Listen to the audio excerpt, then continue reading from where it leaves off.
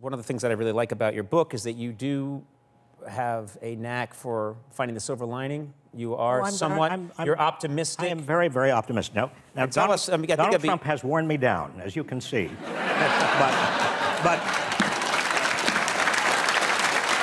he hasn't worn you down at all. I used to be 9 feet tall. Yeah, I remember that when we did that buddy cop. Yeah, exactly.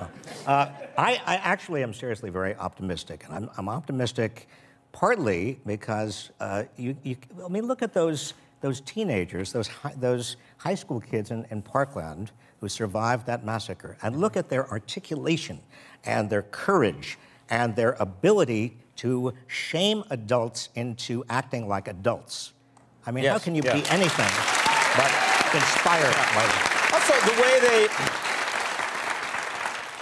the way they organized themselves, the way they spoke on camera, you know, in the middle of this media frenzy, it's a beautiful thing to watch. It's extraordinary. And there are other students around the country who are taking up the cudgel. And I have taught for years. Half of my adult life has been in classrooms in universities, and I have not come across a generation of college students that are as committed and dedicated and involved and determined to improve this country as the present generation of college students. I'll find something else.